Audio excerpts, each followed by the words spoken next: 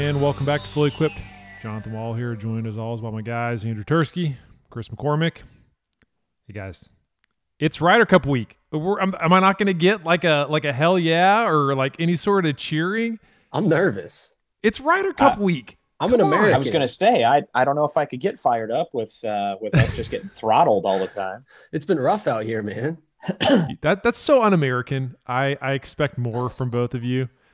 It's truly Brooks disappointing. And the Bryson realists. drama that we got to worry about. And there's so much going on. Yeah, we're taking shots from everywhere. It's over, but that's overblown. It's all about the pip coin. They're just doing it to get in social media. Seriously, I don't. Coin? Yep. Are people calling it pip coin? I mean, I am. That's solid. I like it. That's our next shirt. Pip coin. Pip coin. That could be flipped around all kinds of ways. It's all, just like Bitcoin. I feel like it's all manipulated behind the scenes. Pipcoin is definitely manipulated. I don't think any of that's real, but we've talked about that before. I think it's totally overblown. It's just I don't think WWE style. I don't think Bryson and Brooks having a conversation on the range is necessarily real either. I think they were like, "Hey, it's all for the cameras. Pull your phones out, guys." It's all for the cameras. It's all for the cameras. And then Bryson hinted that there could be something bigger coming. Are they going to go like mano-a-mano in a match or something? I can't imagine they're going to be doing anything this week, but maybe they have something going down in the future. They better be paired together. Yes. Like, give us one. That's all we need. Just one round of them paired together. And Twitter's going to shut down for the day. It's just going to break. Break the internet. Yeah. It's just done. Broken. Yeah. So what do we think? Where does the Ryder Cup rank if you were to like throw it in there with the majors? Is it better than all the majors? Do you get more excited for the Ryder Cup than say the Masters? I mean, no offense to the PGA Championship, but probably more entertaining than the PGA. So probably higher than the PGA. Probably less than the other three. What about so lower than the Open, lower than the Masters, lower than the US Open? Okay. What about depending on where the Open Championship venue is, because I think some of them are kind of duds to me, and I won't go through that list right now. Do we want to get into those takes for another day? Save those hot takes. Chris, what about you? I would definitely put Masters as number 1, US Open number 2, and then Ryder Cup would probably fall into that third spot for me. Yeah. What if the Open's at St. Andrews though? That's a different ballgame. That's just If it's St. Andrews, then Ryder Cup's going to get bumped. I'll put it number 2 behind the Masters. Yeah, it's better than the U.S. Open. Like literally the U.S. Open. Talk about un-American. Yeah, who's un-American? It's Team USA against Europe. How can that be un-American? It's called the Ryder Cup. The U.S. Open's literally called the United States Open. I'm planting my flag. I will die on this hill. It's number 2 on my list. Fair enough. I can't put it over the Masters. I love the Ryder Cup. It's usually total chaos. I think it's even better when there's a lot of like team turmoil, which it feels like this US team. I mean, it wasn't a huge deal, but like I guess Stricker showed up on site and they were asking him if he knew where Brooks was, and he's like, "Well, I think he's here. I heard he was here. Hadn't seen him." Brooks is talking about, like, there was all this talk about, is Brooks going to play the Ryder Cup? And there was, Azinger with hot takes about, if he's not going to, be up for his country, then like, get out. Let's get somebody else in there that wants to play. So I'm like Birdman in that GIF where he's just with his hands back together, back and forth. Like, that's me, man. I'm so excited. It's People are not going to understand that reference at all.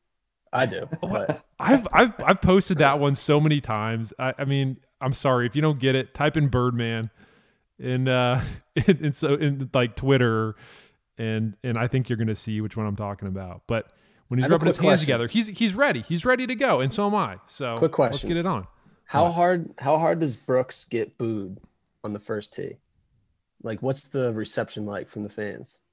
Oh, he's not going to get booed. You don't think? Yeah, I don't think he's going to. I don't think he's going to get booed. No way.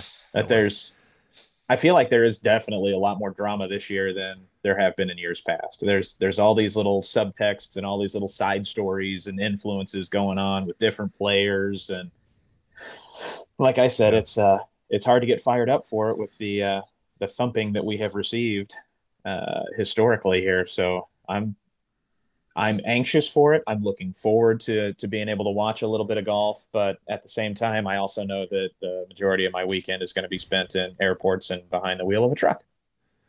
Oh, that's unfortunate. I'm going to be glued to the TV.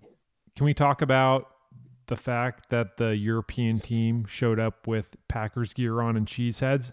I can't tell if that's like peak level pandering or if that's like troll level times 100. I think they're talking noise. Yeah. I can't tell. Are they like trying to make friendly with the Wisconsin crowd, or is that just like totally trolling them wearing the cheese with Ian heads? Poulter in the mix? I'm going on the trolling side. Yeah, exactly. 100%. I'm going trolling. Yeah. Yeah. And it's a strong troll. I respect it a lot. It is. It's because it's in that gray area. It's in that gray area. You don't really know if it's a troll or if it's pandering. That's what I'm saying. It's pretty impressive. I got to give Harrington and crew some respect for that one. Unfortunately, they do have a very likable team. I'm not saying that I like them. I'm just saying I understand why people may like them. I think the U.S. team is pretty likable this year. I like the fact that Stricker brought in a bunch of new blood. It's got a lot of rookies. I think this year's team's actually got a pretty good chance to take it back. I don't know. It's one of those teams where you don't have a lot of vets, and I feel like those vets kind of get a little crusty sometimes. I do like the fact that he went young. Is it crusty? Crusty. I don't disagree with that. But speaking of vets, we kind of talked about this. We talked about vets kind of off the camera. Vet that's not there, that's a little bitter. Kevin Na. Yep. We had kind of talked about that a little bit in the pre-pro yesterday. So you guys said should have been there, right? I just think he's such a gamer. Like, he's a guy that you want on your squad, especially during match play. Like, he's so gritty, you know? And I feel like Team USA kind of needs that.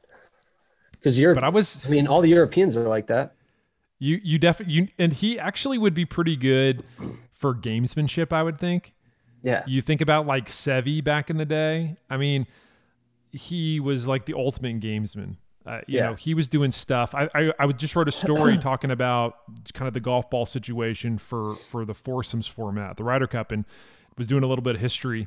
And went back to 91 War by the Shore, where he was in a foursomes match against Paul Azinger and Chip Beck, and Sevi and Jose Maria Fabel. They noticed on the 7th hole on the tee that Azinger and Beck were switching out the balls based on compression for the wind. So they had 190 compression balls. So they notice it. Nothing happens until they get to the turn. Azinger and Beck are 3 up. The European Ryder Cup captain, Bernard Gallagher, comes up to one of the officials and is like, hey, what the hell's going on? Of course, the players get to the tee. It starts to get a little heated. It's like one of those where like that's kind of like Sevi. So what does Sevi do? Chip Beck at the end, the Americans end up losing, and Beck said that Sevi was just constantly coughing the whole time on the back nine, and he said it was totally messing with him. And of course, Sevi's like the Americans were 11 nice guys and Paul Azinger. It was like just such a great quote. But I agree, like you kind of need that guy that's like a grinder, but maybe does things a little bit unconventional to like throw the other guy off. I agree. You definitely need that guy on your team. I feel like Berger might be like that though. He kind of strikes me as a guy who like he might swim in the other guys' heads. I'm not sure. He might just throw little jabs here and there. He's not like a super outspoken kid, but I feel like I don't know. I feel like Berger. Well, like we said, bunch of rookies. We're gonna see what they do, see how they handle themselves. Okay. Well, who's winning? Put your money where your mouth is. Who are you taking? Americans. After all that, Chris? I'll go with Americans blindly. Chris, whatever. After I shamed you into taking them. I'm patriotic. All right, whatever. I was gonna say I would like to say that, unfortunately, I'm going Europe.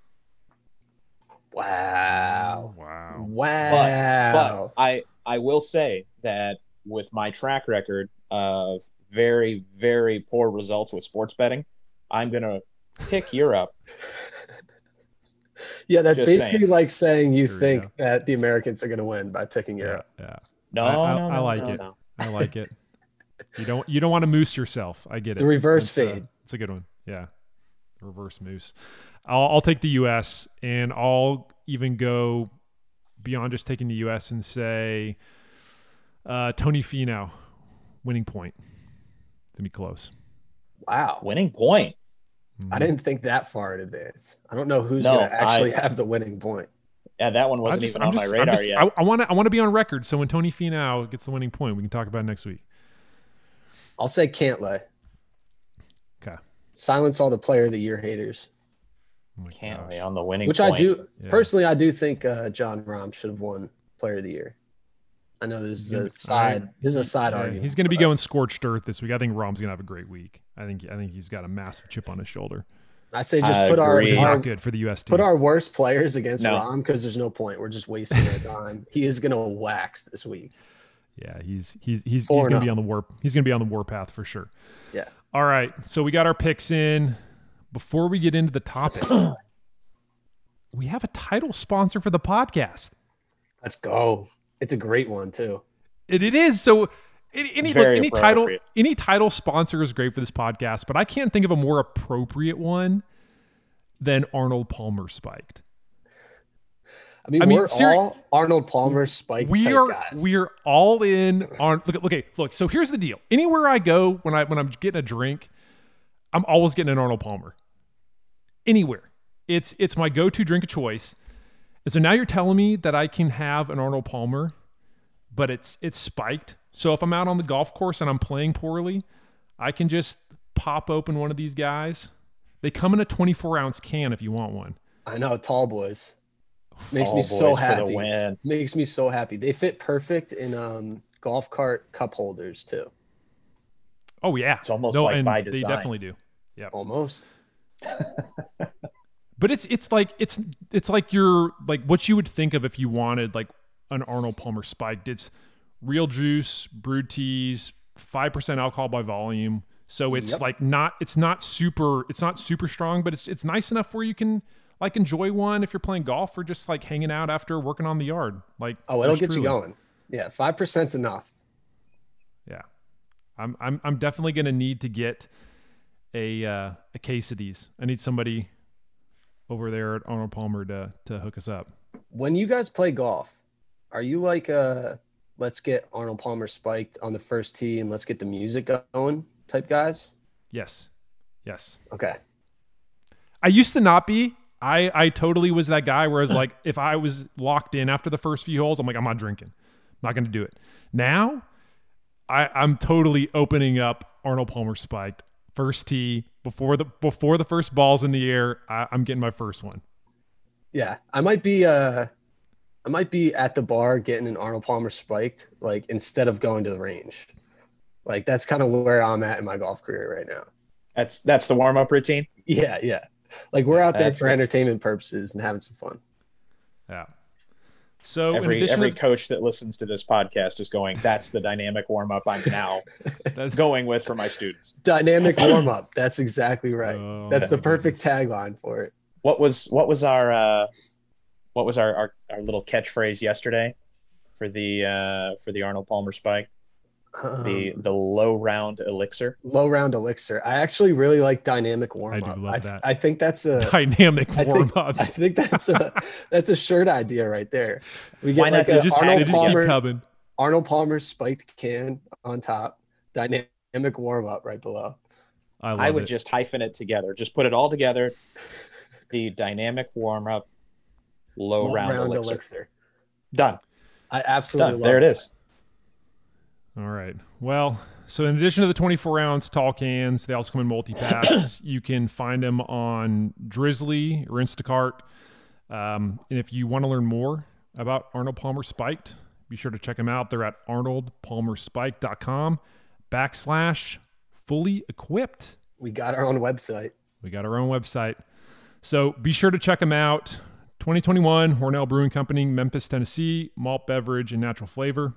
As always, celebrate responsibly.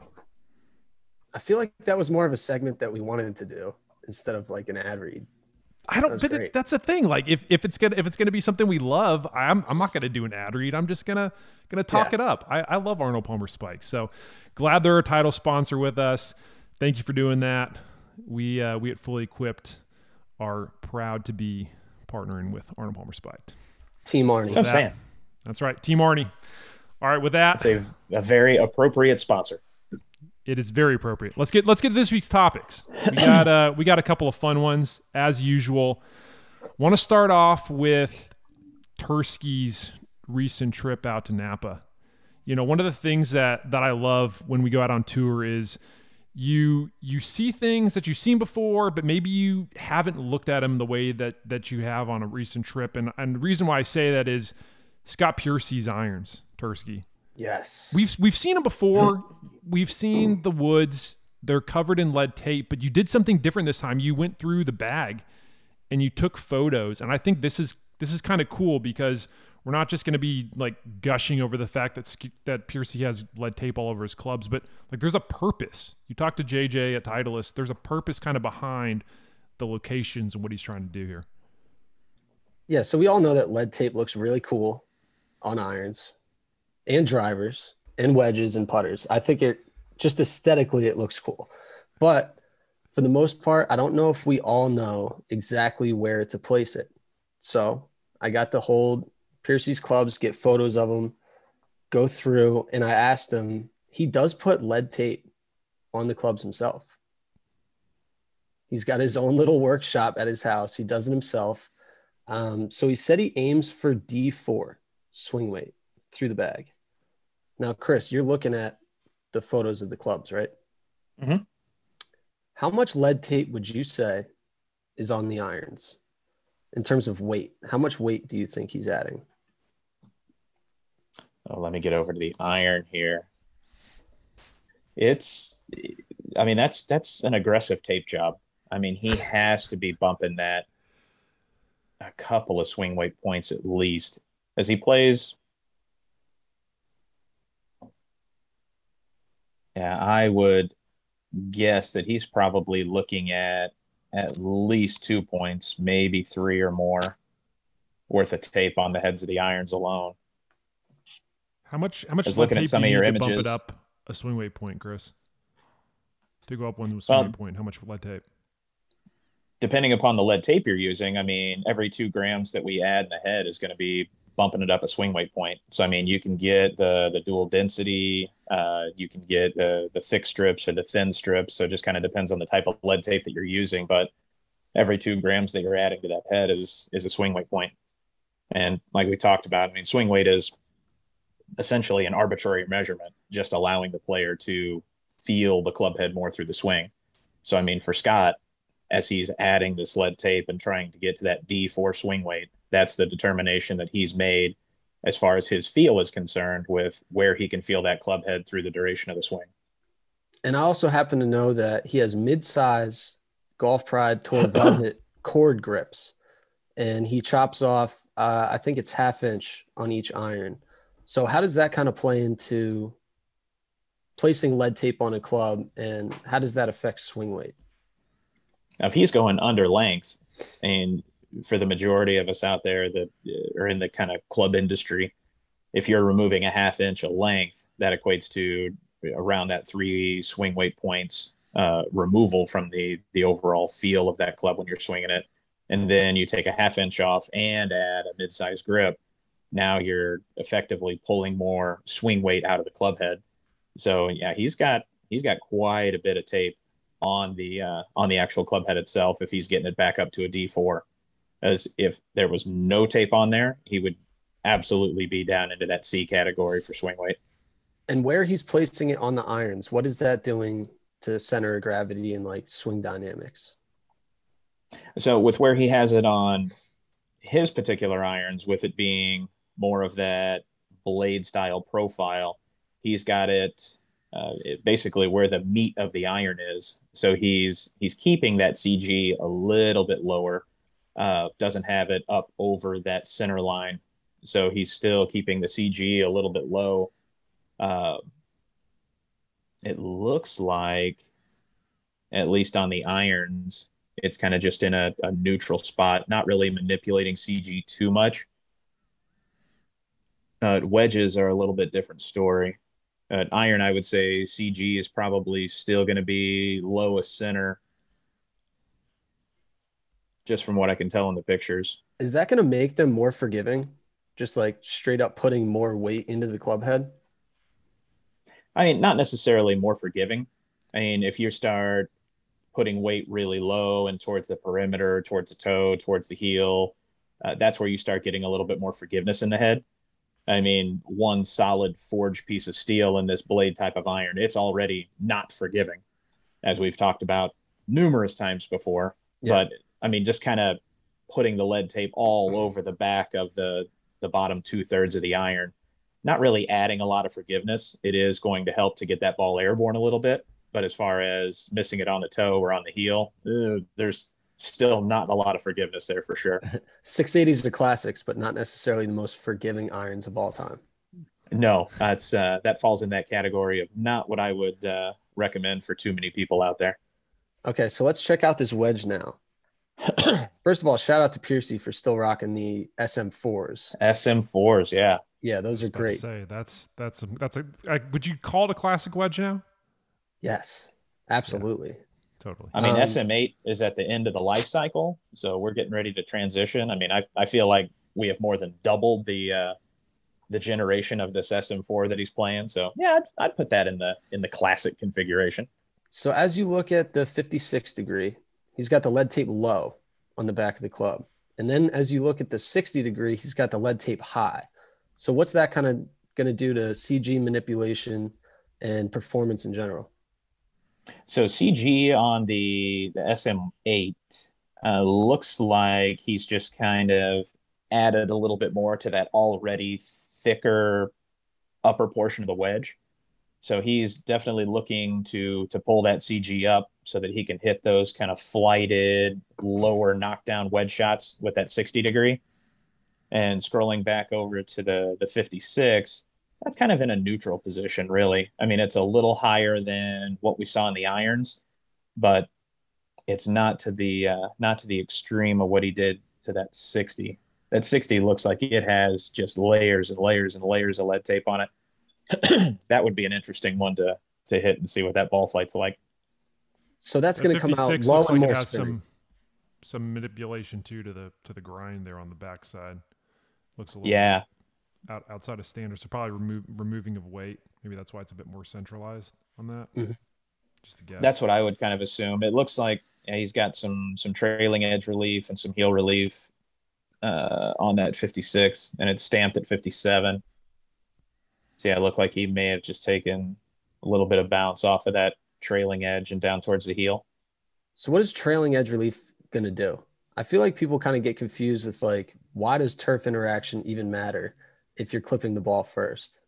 You know what I mean? Well, it kind of depends on how you use your wedge. So, I mean, if you're cambering the club forward or cambering the club back, opening the phase versus hooding it to hit more of a knockdown, you know, how you have your hands in relationship to the leading edge through impact. So there's a variety of different shots that you can hit based upon the types of bounces and grinds that you play, and also how you release the club into the turf and get through the turf. So if you're somebody that you see a lot of players that are very handsy with their wedges versus somebody that likes to grab the handle and kind of drag it left as they rotate. So those guys that get that leading edge into the turf early versus somebody that's kind of a sweeper picker, grinds and bounces are going to vary. So, I mean, it really just depends on style, technique, and also the type of turf you're playing on.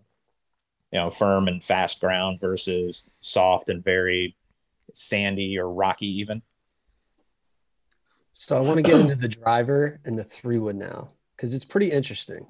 So he's got lead tape on his driver on the heel portion, and then he's got a SureFit setting of C2. Then on the 3-wood, he's got it on the toe portion with a SureFit setting of D1. Now, this could definitely be confusing. Can you try to break down exactly what you think he might be doing here? So let's get into that.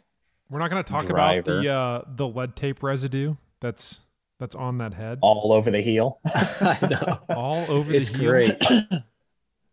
That's what was cool about getting these clubs in hand. You can kind of pick up some of that stuff. You know, when you look on Getty, it just looks like, one little piece of tape up there, but there's more going on in that head. He likes playing. Looks like he wasn't totally sold on the old lead tape location. Yeah, right. Because it would look like it was way more heelward. This one looks a bit more.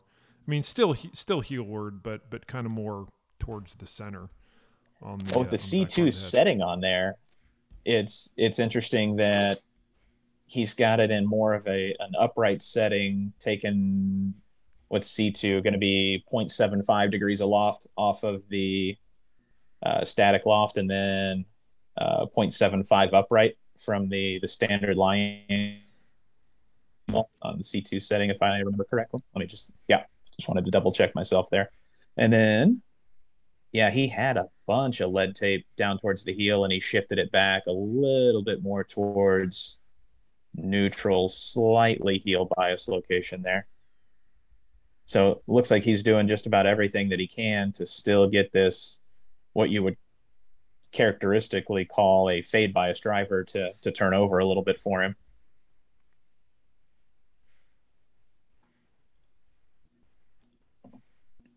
How does that help?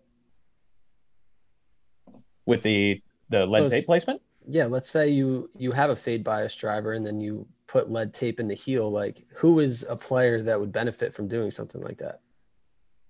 I would say most of us would benefit. If you're somebody that misses to the right, I wouldn't buy a fade bias driver and then just lead tape the heel and hope for the best.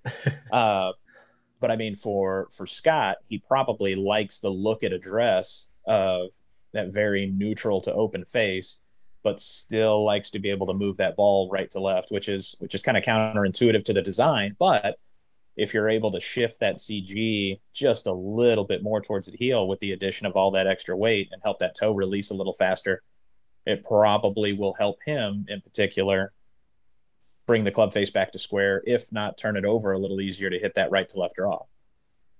But then he has lead tape on the toe of his fairway wood. Right. What's going on here? So let me get back to that picture. So we go from TSI 4 to TSI 2, a much different design as far as just the engineering in the head. So, and he's got a D1 setting on that, which D1, he's at that standard lie angle, but taking that 0.75 off on the loft. And now he has a TSI2 head, which is going to be that more neutral to slightly draw bias design and putting weight out towards the toe. So I would assume looking to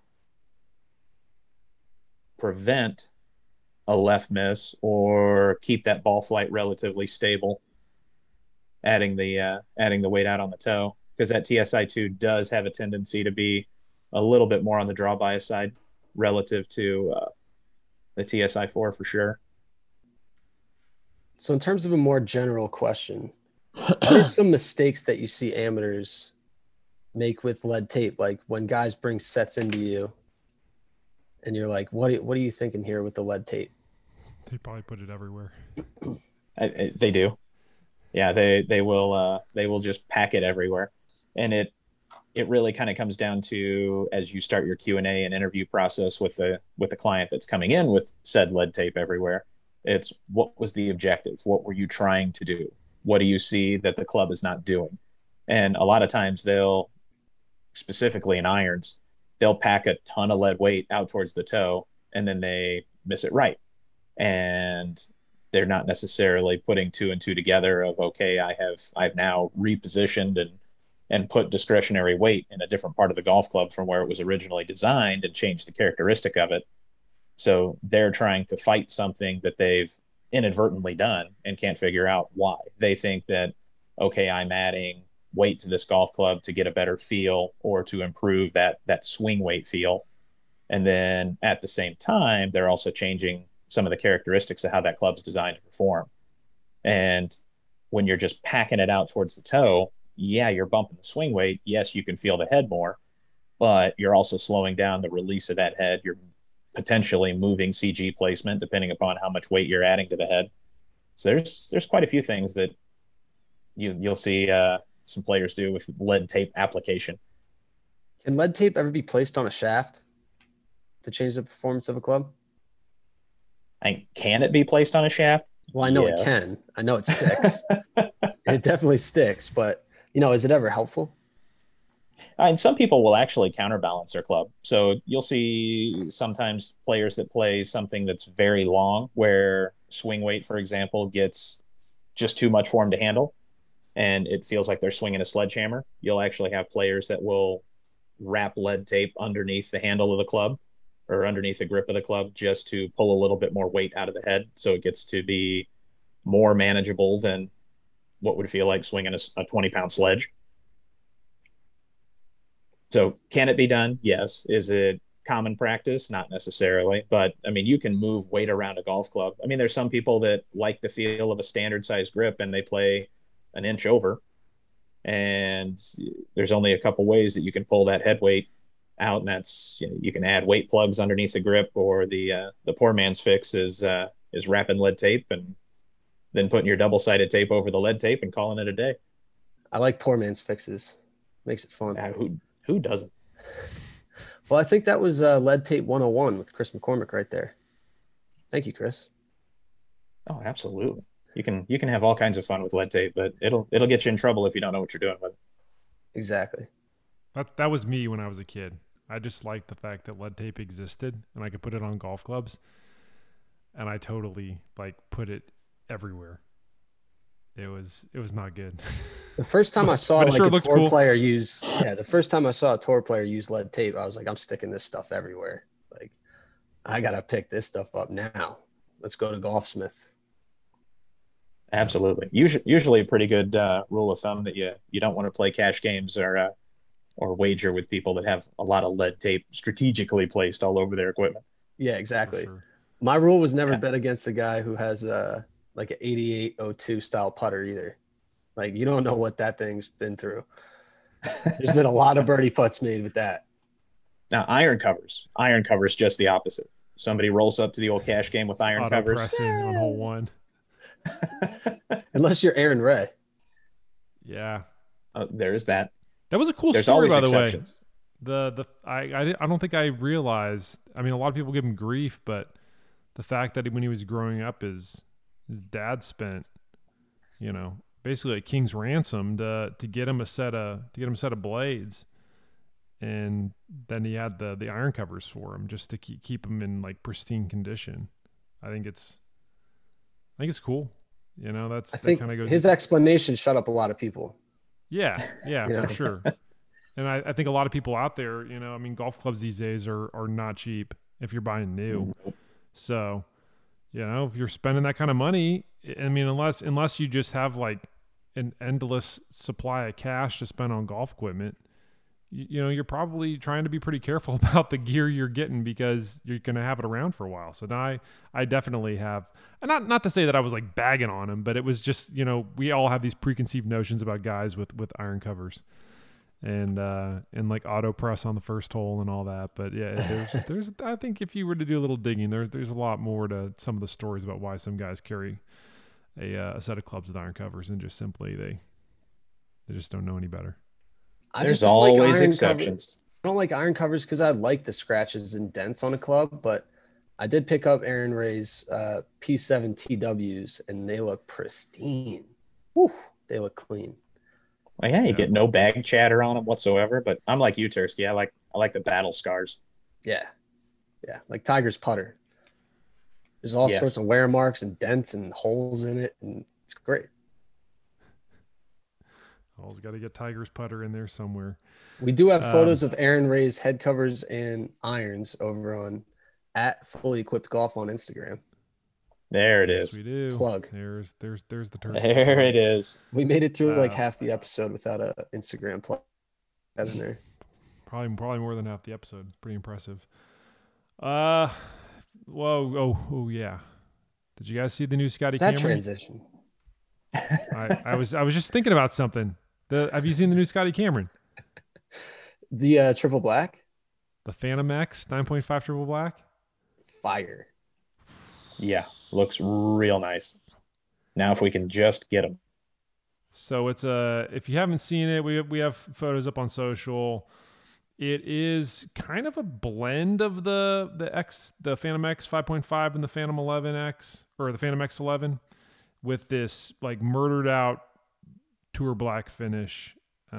It's pretty incredible. I think obviously there's gonna be a lot of people that are gonna buy it. Although and not surprisingly, there's a lot of chatter about the price. How much are they? Are they crazy expensive? $750. Oh. I mean, triple black though. I know. And it's not like this is like, a retail. People were complaining. I'm like, it's a limited release. What do you expect? Can't complain about limited. You can complain about stock if you want, but limited, it's like, it's not for everyone. It's for the guys who are going to pay the $750 and they're like, all right, I mean, I don't care. Limited is limited, is what it is. The only like part of this putter that is not like black or silver are those 3 milled sight dots. They're like a translucent red that pop against when you set it down at a dress. I mean, it looks really freaking good. Scotty did an awesome job on it. Again, Scotty's putters aren't cheap. But did they make it in lefty? The real question. Doubt it. No. Probably not. No. Sorry, bud. I know. No lefty. What are you gonna do? I mean, do I ever expect any goods to be made in lefty? No. It's always gonna be for the right-handed guys. It's not fun. You did get a pretty cool putter cover though recently. I did. I did. It's I got one. No wonder why he's so excited about Team USA. He's like basically a member of the team with his head cover. And he's got a members only jacket and everything. He's ready to go. PRG they're doing the Team USA and Team Europe, the head covers for them. They're the official head cover for the Ryder Cup. They sent me one. I love the blue camo that it's got on the bottom. It's got a little bit of like that canvas feel to it, so it's not gonna like totally wear out if it was just like a leather. Plus, it has the American flag on the back, and then it's got. Show Chris the other side. He's got the name tag on here. It's wild. They sent one with my name tag. I guess I'm important enough to where I get a Team USA Ryder Cup head cover with my name on it. So it's pretty cool. Supposedly important enough. I know. Whatever. Turski, this is like the Turski show, but you did some testing here recently.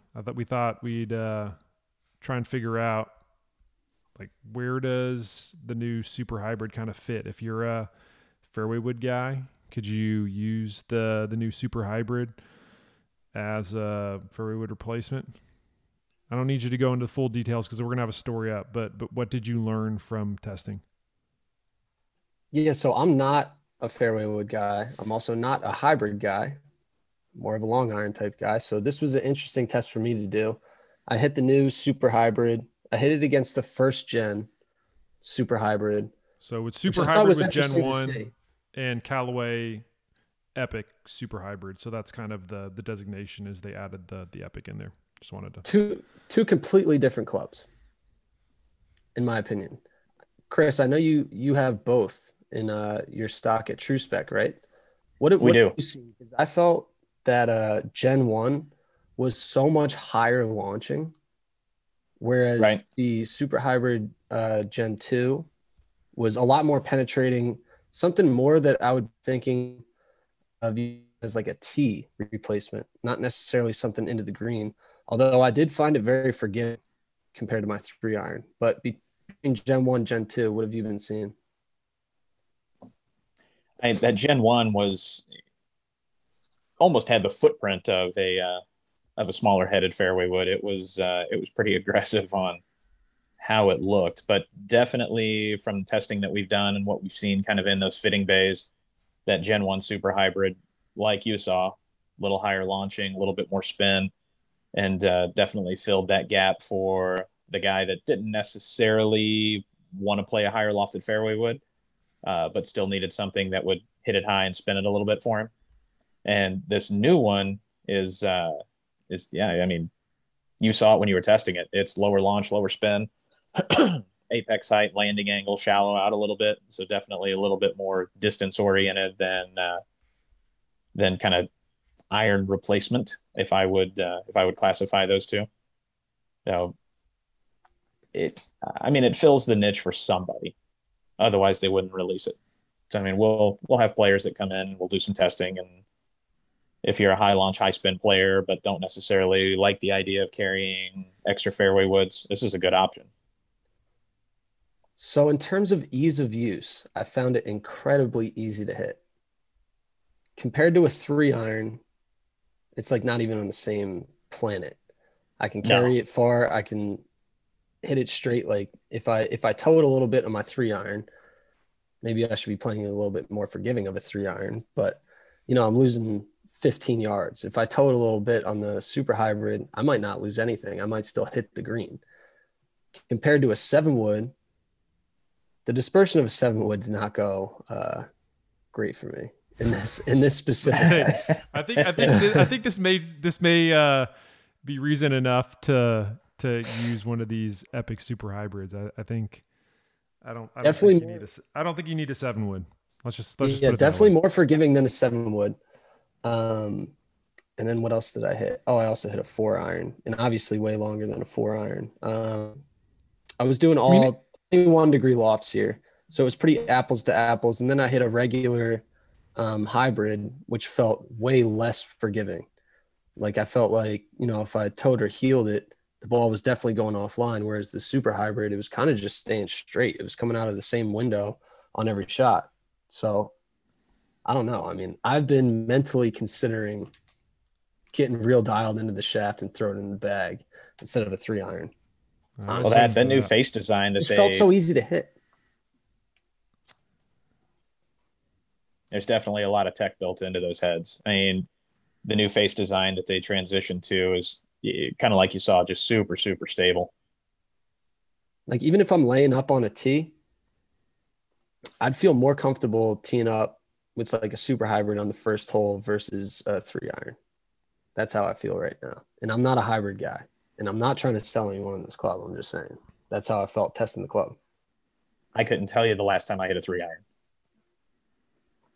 It's been years. After doing this test, I don't know if I should ever hit a 3-iron again either. It was really eye-opening hitting, a 7-wood at all sorts of hybrids against a 3-iron. It's like, what am I doing? Like, who do I think I am? My Brooks Koepka? No. Not a ball, not the ball striker I used to be. That realization. I came to that several years ago where I'm just like, it hurts. Me too. Not the same guy. Give me something a bit more forgiving and make the game more fun. So when I'm mishitting it, I still got a chance to catch a piece of the green. So I get it. It's at least you're coming to that realization now. You're not gonna try and fight it, because we all know Father Time is undefeated. I think it was the last couple of years was my transition stage of me trying to fight it. Now it's just acceptance. I'm here. Tursky, you should get ahead of the curve. Get ahead of the curve and go Alice Cooper golf and just get a bag full of head covers and wedge woods and call it a day. Do it. 8-iron is longest iron you have in your bag. Get some sure out wedges. What I need to do is try like a higher lofted Super Hybrid against the 11-wood. And then we'll really get down to what's working. So man. What? Here's a fun test. No, I love that you're bringing the 11-wood up. I didn't even have to bring up high lofted fairways. You're already doing it for me. Did they make 15 woods? Just curious. Just asking for a friend. I'm sure they do. You could probably find them on a Golf probably Channel has 6 of during them in his garage. during like the hours of 1 to 3 a.m. I'm sure you can find a 15-wood. Because right now I got a rat in the bag. It's a 3-iron, or it's all my irons, really, right now. He's got a rat in the bag. I like it. He's rat in the bag. Some Chris-isms. So what about this test, Tursky, to actually put together a set to your specs of some of the most game improvement clubs that you can find and play around with that set compared to your gamer set, see how the score comes out. How would we set it up? Would I just play like 2 balls at once? I'll have my gamer set and then a game improvement set, and we'll do like 9 holes. I'm talking like super game improvement set. Yeah, no, I like it. We're talking shovels. I like it, but then what happens if I score lower with the super game improvement stuff? There's no possible way that he's ever using them again. He'll shoot like 67 and be like, man. He'll be like DJ, where like DJ's like, the mallet putter's better for me, but I'm sticking with that blade. I really like the blade. I'm gonna game that blade. Yeah. That's gonna put me in a really difficult position. Now we have to have it. Happen. I think it has to happen. I think it has to happen. Tursky. Sure out wedge. Sure out. You already have a sure out wedge in the bag, so you can't act like you don't have one. Although it's lefty. It is lefty though. You have Anyway, one of these days we're gonna just do a what's in the bag with Tursky's stuff, like his current bag setup. There's like 20 segment right there. I showed up to True Spec with like 34 clubs. You can ask Alex over there at True Spec. I put the bag down, the legs just collapsed. My bag just fell immediately. It's a mess right now. Oh man. Well, at least we know as we figured, Callaway's Epic Super Hybrid, great option if you're looking for whether it's a long iron replacement, fairway replacement. It's gonna do the job. Numbers show out. We'll get a larger story up on Tursky's testing on the website. But speaking of that wedge, or not wedge, my brain is fried. Speaking of that hybrid, we have Dave Neville from Callaway on this week to talk a little bit Epic Super Hybrid, also went through Jaws Full Toe and a bunch of other topics. Dave is one of my favorite guys. We probably could have spent, kind of similar to the Scott Williams interview, could have spent a lot of time talking about college football. We did not. I could not talk about my Aggies after what happened against the Colorado Buffaloes. A little too close for comfort. So instead we talk Callaway gear. Dave's got great insights. Enjoy the interview. Before we get to our interview with Dave Neville, we want to remind you this episode is brought to you by globalgolf.com, your online destination for the best selection of new and pre-owned clubs, tech, apparel, bags, shoes, and more. Their industry-leading try, trade, and buy program will help you play your best for less. Test equipment, rangefinders, and GPS units for up to 2 weeks with Global Golf's You Try program. Take advantage of their proprietary trade-in and get top dollar for your equipment. Higher trade-in values means more cash to upgrade. Plus, save 10% on qualifying products with promo code GOLF10. That's GOLFTEN. Try, trade, and buy only at globalgolf.com. Promo code GOLF10. All right, let's get to that interview with David. All right, so when I want to talk Callaway golf, I usually reach out to Jacob Davidson, but he's not here, so I got the next best guy. I'm just kidding. Senior Director for Product and Brand Management at Callaway Golf, Dave Neville. Dave's a good bud. What's up, man? How are you? I'm okay to be the next best guy. That's cool. That's fine. I'm just kidding you. I love talking to you. I was talking to Jeff Newton at Callaway Golf. He heads up the communications over there, and we were joking how much of our time during this chat would be spent going through college football. Well.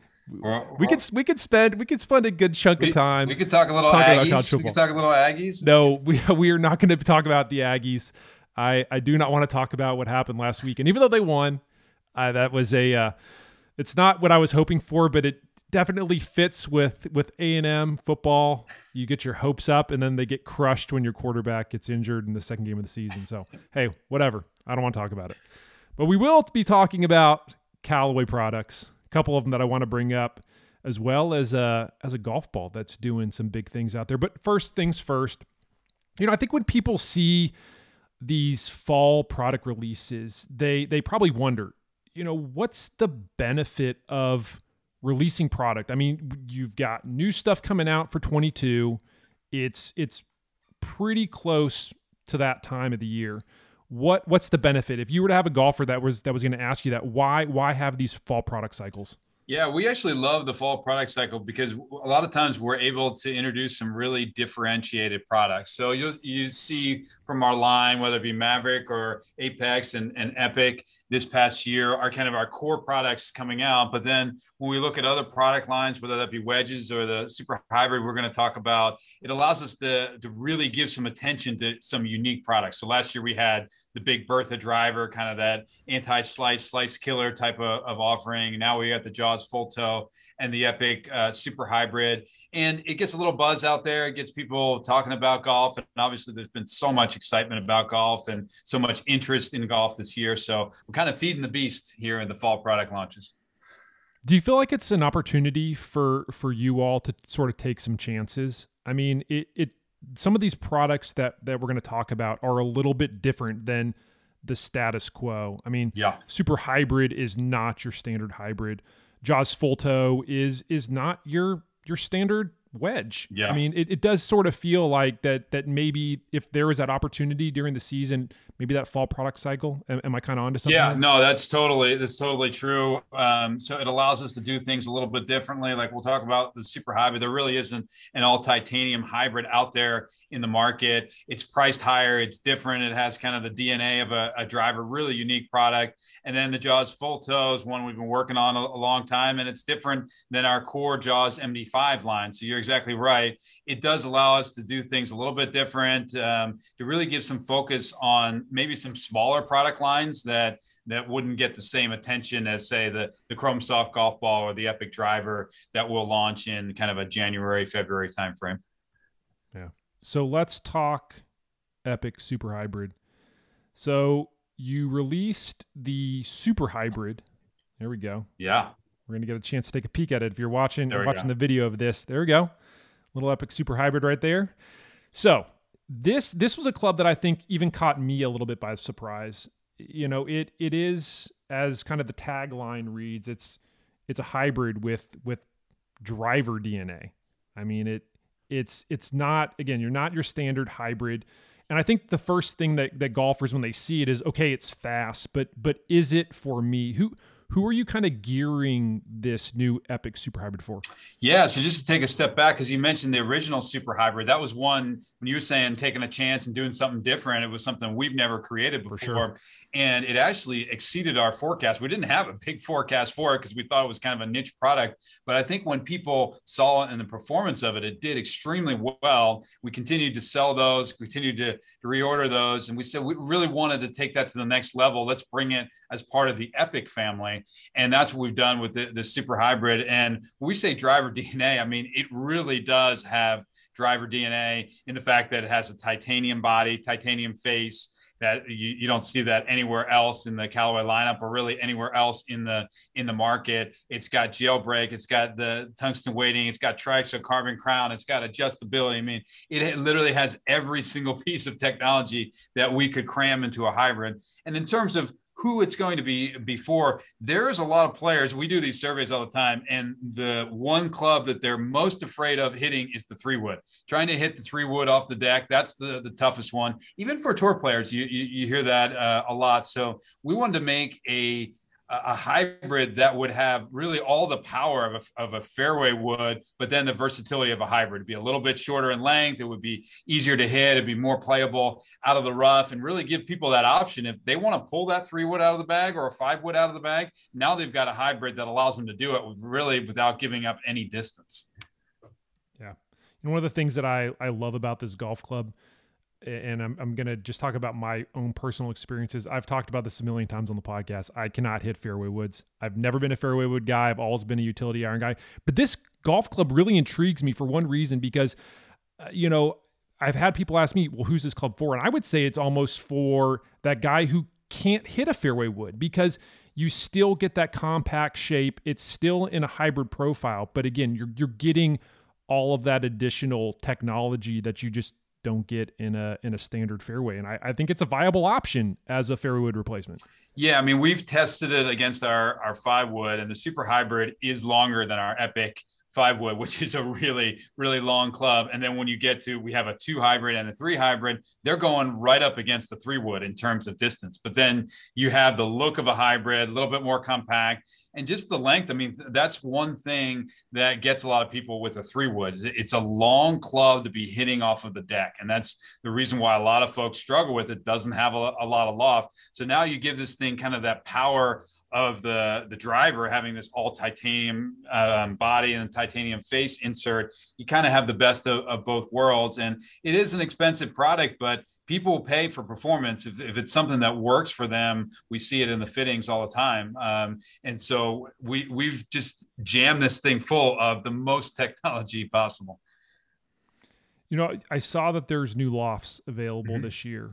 What was kind of the reasoning behind kind of expanding the line? I mean, because the first time that I saw the Super Hybrid, I thought, okay, perfect, strong lofted, perfect for a better player. But I know that you're trying to kind of open up the handicap range a little bit with these additional lofts. Yeah, we are. So we kind of talked about the first piece of it, which is replacing some of your fairway woods, but there's also a lot of people who struggle to hit long iron. So after the 3-wood, probably the 3-iron or 4-iron are the ones that people struggle the most to hit. So now with the loft range, we're actually at the 24 and 27 on the upper end, and we have adjustability. So you could take that all the way up to the 29-degree hybrid. So it really becomes a long iron replacement where you could take a 3, a 4, or 5 iron out of the bag and give you something that's going to be easier to hit, and it's going to give you more power as well. The other thing that's worth mentioning is we have different shapes for the different lofts. So the 16 and 18 are really similar, and they're more of a kind of a flat profile, more of that fairway wood like shape. But then as you get into the 24 and 27, it's more of an iron like replacement, a little bit more squared off there, and definitely a different shape than Callaway's ever had. I think they're great looking hybrids, but we have kind of those 2 niches, either the fairway wood replacement or the long iron replacement. And that's kind of why we decided to add to the line.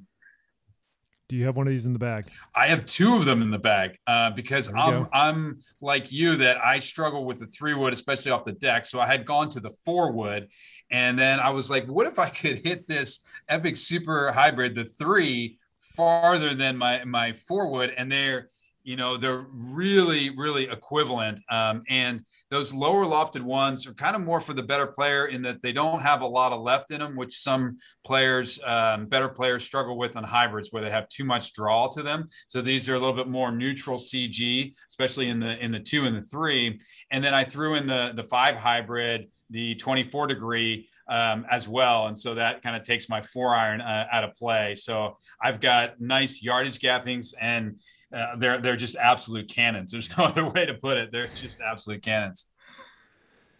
So we talked about the average golfer, but what about, I'm sure a lot of people out there want to know, Tour Pro usage. Do you guys anticipate any Tour Pros throwing these in the bag throughout the season? It's going to be interesting because we've just started putting them out there, and we actually didn't allocate anything really for at least the PGA Tour van. But then when they saw them, and then there was a little testing by some of our kind of tour van guys, these pieces are like, we need to bring some of these out on the truck. So you gotta have a couple. Yeah, the fall series will be really interesting because it is a time when players will try new things and they'll put stuff into the bag. We've had great success with our utility irons, with the X-Force UT out there has done really well, and then the Apex Pro hybrid has been our best hybrid out there on tour. So we've got some great models really out there for the better player. It would have to be one where, because these are hot, and for a lot of tour players, they actually don't love stuff that is as hot as these super hybrids. It's almost too hot. It's almost too hot for them. And so that's like with the Apex Pro hybrid, it's a little bit tuned down really kind of for that better player, someone who has a lot of speed already. So this would definitely, they'd have to pull like a fairway wood out because of how hot these super hybrids are. But my guy Tyler, who works for me, who's a +1 handicap and has tons of ball speeds, been hitting this Epic Super Hybrid, averaging about 290 off the tee with the super hybrid. So absolutely incredible.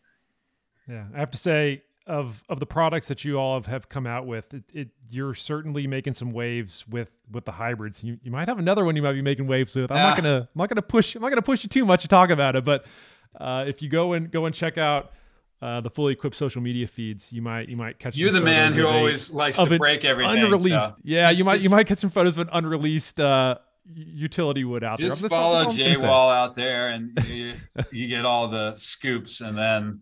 We may or may not have something for you for a future podcast. You can neither confirm nor deny. I know the way that it works. When you see a product like the Epic Super Hybrid, I know that you're used to kind of seeing the most craziest out there designs very early on in the process. But what was kind of your feeling when you first heard about the Super Hybrid? Was it like, okay, yeah, I get it, or was it like, man, this is a little bit like out there even for me? The original one from 2 years ago, I was like, man, this is niche-y. This is because it's expensive. It's titanium. We already have the number one hybrids in golf. Like, what are we going to do with this? And then when it kept outselling the forecast, I was like, okay, there's something to it. So with Epic Super Hybrid, when they kind of first, the R&D guys laid it out for me and said, this is what we want to do. We're going to have 90 grams of tungsten, split tungsten weighting, all titanium body, triexo carbon crown. We're going to put the velocity blades in there. It's going to have adjustability. It's going to have a screw weight. It's going to have everything in there. I'm like, yeah, this is going to work. People are going to like this. And we knew it was going to have to be expensive.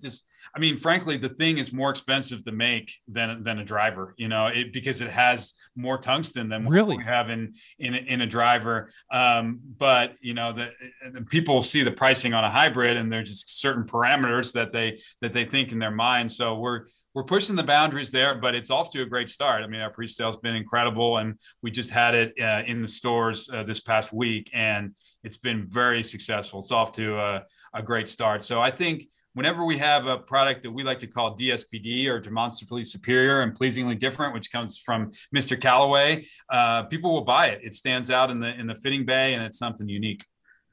Yeah.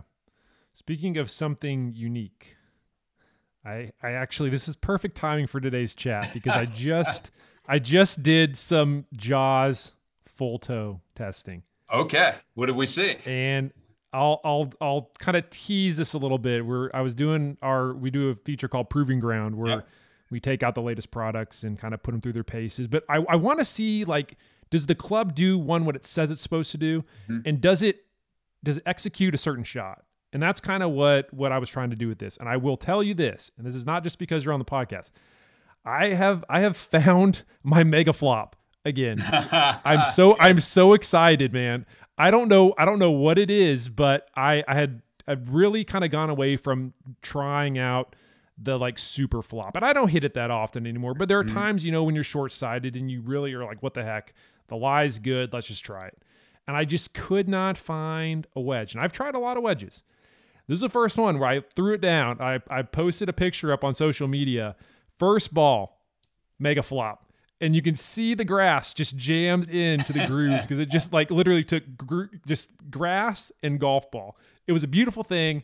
But it's one of those clubs, the first time I saw Jaws full toe, I thought it's PM grind. Mm-hmm. It's got a very similar profile. And I think a lot of golfers, when they see the full toe, because it has that extended, that raised toe with the grooves all the way throughout, they might say the same thing. What are you guys kind of telling people who are saying, well, I've already got a PM grind, why should I try the full toe? What are the benefits of this wedge compared to the one that you already have out there? Yeah, so a lot of differences between the PM grind, but it definitely has some of the DNA of the PM grind, which originally came from Roger's work with Phil. But what we found with the PM over time is the amount of offset that it had, and the shape of it. For a lot of players, they could use it as a specialty wedge, but not necessarily for the full shot. So we really wanted to take something that blended the best of Jaws MD5, which has been the most successful wedge that we've ever had in Callaway history, and blend that with the PM grind. And that's really where the Jaws full toe comes from. And that's really why it's called Jaws, and it's not called the next PM grind or PM 21. It's because it really has the DNA of Jaws, but a lot of things from the PM, like what you said, with the ability to open it up and hit all of those flops. So when you look at this and you set it down, it looks a little bit more like a traditional wedge. Now it does have the grooves across the face, but it doesn't have a crazy amount of offset. The toe peak, I think, is really nice. The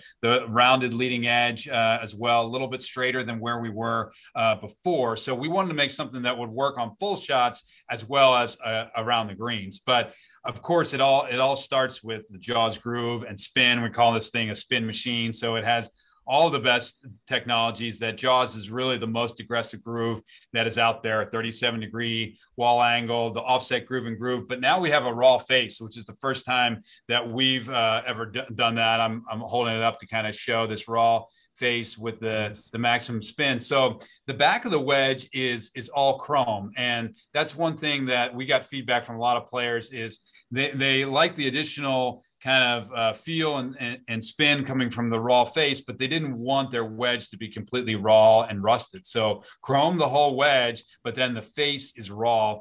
And a lot of people say, oh, you're getting more spin when it rusts over time. We really haven't found that. What it is that you don't have the chrome plating over the edge of the groove. So it gives you the kind of the maximum sharpness on the groove. And out on tour, about 90% of the golfers on tour are playing raw wedges, and that's not because the rust factor. It's really because they're not chrome, so it gives you just that little extra amount of sharpness there. So it starts with the spin machine, but there's a few other things. But I'll stop because I've been just on a roll. In case you want to throw something else in there. I'm fine with you being on a roll. One of the things that I have to say that I've come to appreciate about wedge designs is kind of being able to place that weight where you want it, but doing it in a way where you can conceal it. Because that's, it's tough to do because you don't have a very large space to do it. But you were able to do it with this wedge. You have that thicker toe section there. Mm-hmm. There you go. You point to it. Mm-hmm. Now that isn't just there for show, that whole design. You're able to add that additional weight up in the toe section. That's going to help give you a more controlled trajectory. Now, I'm sure golfers are probably wondering, well, why do I need that?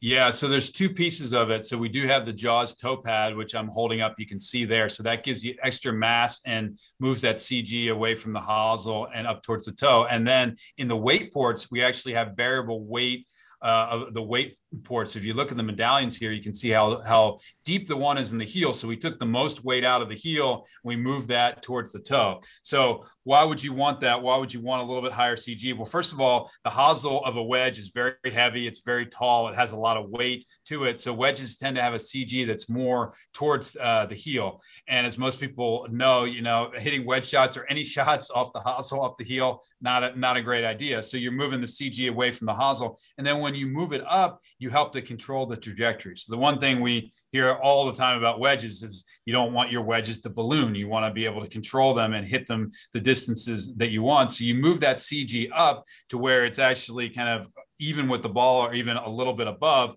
That brings the trajectory down and actually gives you more spin. So it's all kind of part of this idea of how do you create a spin machine? Well, you do it with the grooves, but you also do it with the CG, with these weight ports and the Jaws toe pad.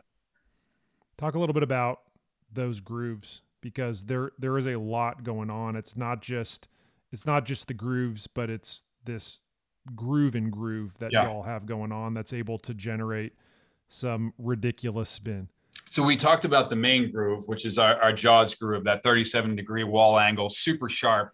And the reason why you want that sharp is the ball, as it rolls up the face, the cover grabs the edge of those grooves, and that's what helps control it and imparts that spin. So you always talk about, wanting to have a really premium golf ball. People say, how do you spin your wedge shots? Well, have a premium golf ball, have a wedge with very sharp grooves. That's two pieces of it. As you get closer to the green, you're hitting more partial shots. So we're talking about 20 yards, 30 yards, 40 yards. And that's where those micro grooves come in between each of the main grooves. And it's an offset groove and groove, which means those are actually angled, because we found that most players are opening their wedges in an average of 15 to 20 degrees as they get closer to the green. Now, when you open the face of the wedge, now those micro grooves are straight, and that really helps with the spin as you get closer to the green. If you're hitting a full shot, say a 95, 100-yard shot with these wedges, the offset groove isn't really coming into play. It's really around the greens and these partial shots where that surface roughness becomes really, really important. And then the third piece here is having that raw face. And so you got nothing that really keeps you away from getting at the edge of those grooves. So we always encourage people to make sure if your wedges are old, you're testing them out on a launch monitor and replacing them, but keep the grooves clean and keep them, free of dirt. And that really gives the ability for the ball to grab the edge of those grooves. We're seeing wedge grooves. I think back to when the USGA was trying to come up with a way to sort of cap spin out on tour. They changed the groove type and they think, man, we got it. And now I think about all the spin that, I'm sure the manufacturers are like, okay, bro, like, cool. You're going to come up with a different design and new ways to spin. But one of the things that I always wonder is, how do you kind of manage that line between generating enough spin, but not to the point where you're shearing the cover of the golf ball? Because that's one of the things that impresses me the most is how I'm able to see lots of spin, but you go back to, I'm thinking like the Balata ball days. Yeah. Where you knew you put a new pellet down. You knew you were hitting a wedge shot and you hit it clean and you knew you were coming up and your ball was going to have a giant, looked like a scuff mark, like it had hit the cart path. Yeah. But it is, how do you kind of balance that with like generating enough spin, but also to the point where it's not having a negative effect on the cover of the ball? Yeah, well, one of the things is the covers of the ball are much more durable. They're better, way better than they were with the Balata ball. So that's a huge improvement. But I could go off on the groove rule for hours, and we won't do that. But we could. When the USGA changed that, I think they were concerned about players who were doing the bomb and gouge and they were spinning balls off the green, and you saw that all the time. But with the change of the groove rule, we actually have gotten more consistent spin over time. We've got just about all of that spin back, but it's a more consistent spin. So if you watch a tournament, a PGA tournament these days, you don't see that many players sucking balls off of the green. They're able to control the trajectory. You see a lot of 2-hop stoppers, but back in the day with the Balata ball and the really aggressive grooves, people they'd spin them from the back of the green all the way to the front. You don't see that as much. It's a much more consistent spin. So it really hasn't affected the scoring. The idea was to affect the scoring of the best players in the world, and the manufacturers adapted and the players adapted, and they're playing as well as they ever have. Yeah, this wedge actually, in its short time out there, already getting some tour usage from one guy in particular. Yeah, we had a really strong tour launch at the Rocket Mortgage Classic in Detroit. We had 8 of them in play the first week, so that was impressive. And guys like Siwoo Kim, Tom Lewis, and those folks, it wasn't a major like superstar studded event out there, but very good conversion. And a lot of what players like Alex Noren were saying is they liked the shape. It was when they put it down, it was a lot, very, very playable. And then they loved the spin.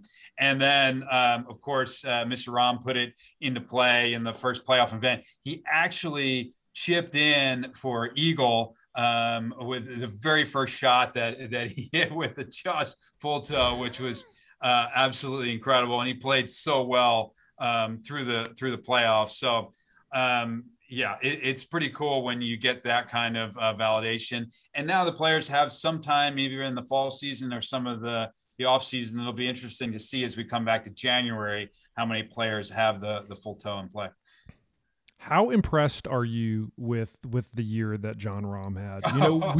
We being like those of us in the gear industry, whenever we hear about a big name changing equipment and making wholesale changes, the alarm bells start going off, because the first thing I remember back to when Rory switched from Titleist to Nike, and he talked about this like major transition period where he had to get adjusted to the new ball. And, the clubs are a little bit easier, but the ball was a big one. How impressed are you with the fact that he literally didn't skip a beat and had an incredible season, wins a major, and he does it all with with brand new gear in the bag. I have to tell you, I'm incredibly impressed with the way that he played. Yeah, I mean, it is super impressive. I think John said it best after the U.S. Open when they interviewed him, and he said that there was a lot of doubters out there. A lot of people thought that he would regress. He couldn't get better.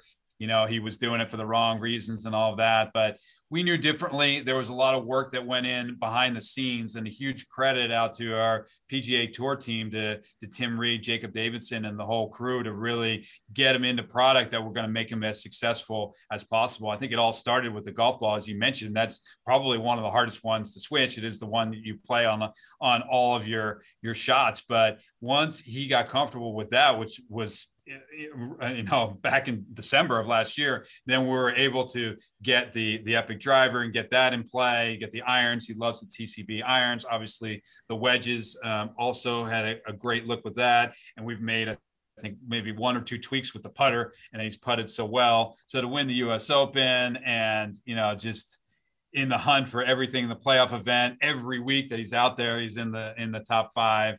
I think he got the player of the year, I believe, as well. And so Cantlay got it. Oh, Cantlay. Okay. Yeah, I forgot about that guy named Patrick. It's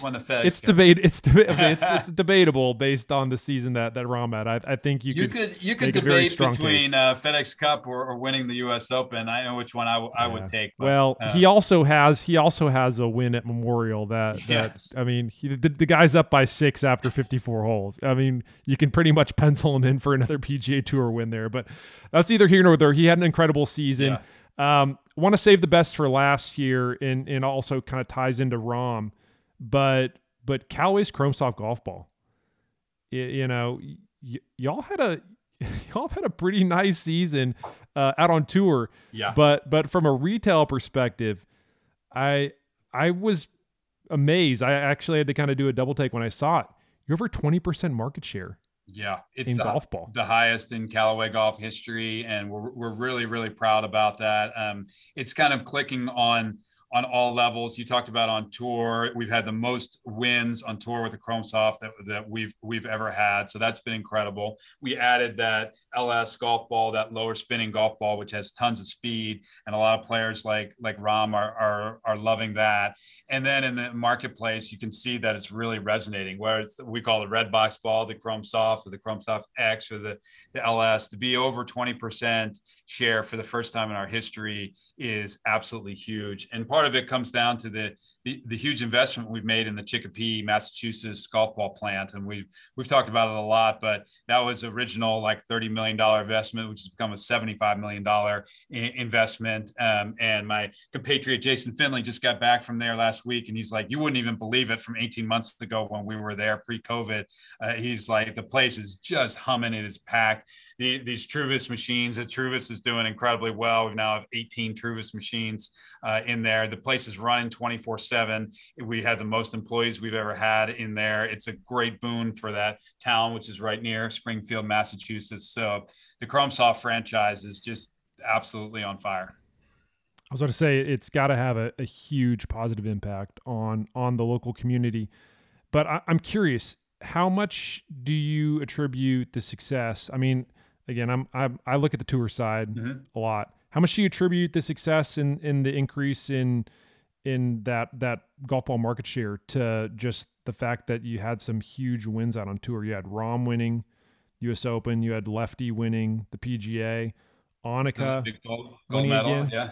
You got Xander winning gold. I mean, that's a pretty nice year. Yeah, it's been an incredible year. And so that helps with the validation, I think, and the visibility part, to get 2 majors and then the gold medal, and then 4 majors when you count the women's and the seniors as well, which are important validation points also. So that's been absolutely huge. I think it's starting to really resonate with better players. The Chrome Soft has always done well with kind of your mid-handicap golfers. The red box has been the number 2 golf ball, number 3 golf ball, last several years. But now the Chrome Soft X and the LS really making that penetration with the better players and some of the best players in the world. I think that's really what helped take it to the next level. Yeah, it's been a cool story to watch, and to see somebody kind of get in there and shake things up in the golf ball side. Dave, Always appreciate the time. It's good to be with you. Good talking with you, Jay Wall. Thanks for having me on. And that'll do it for episode 109 of Fully Equipped.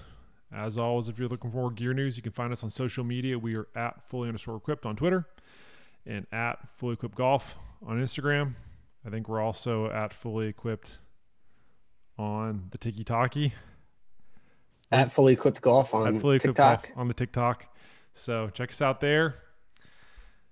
Thank you, as always, for listening. Enjoy the Ryder Cup. See you next week.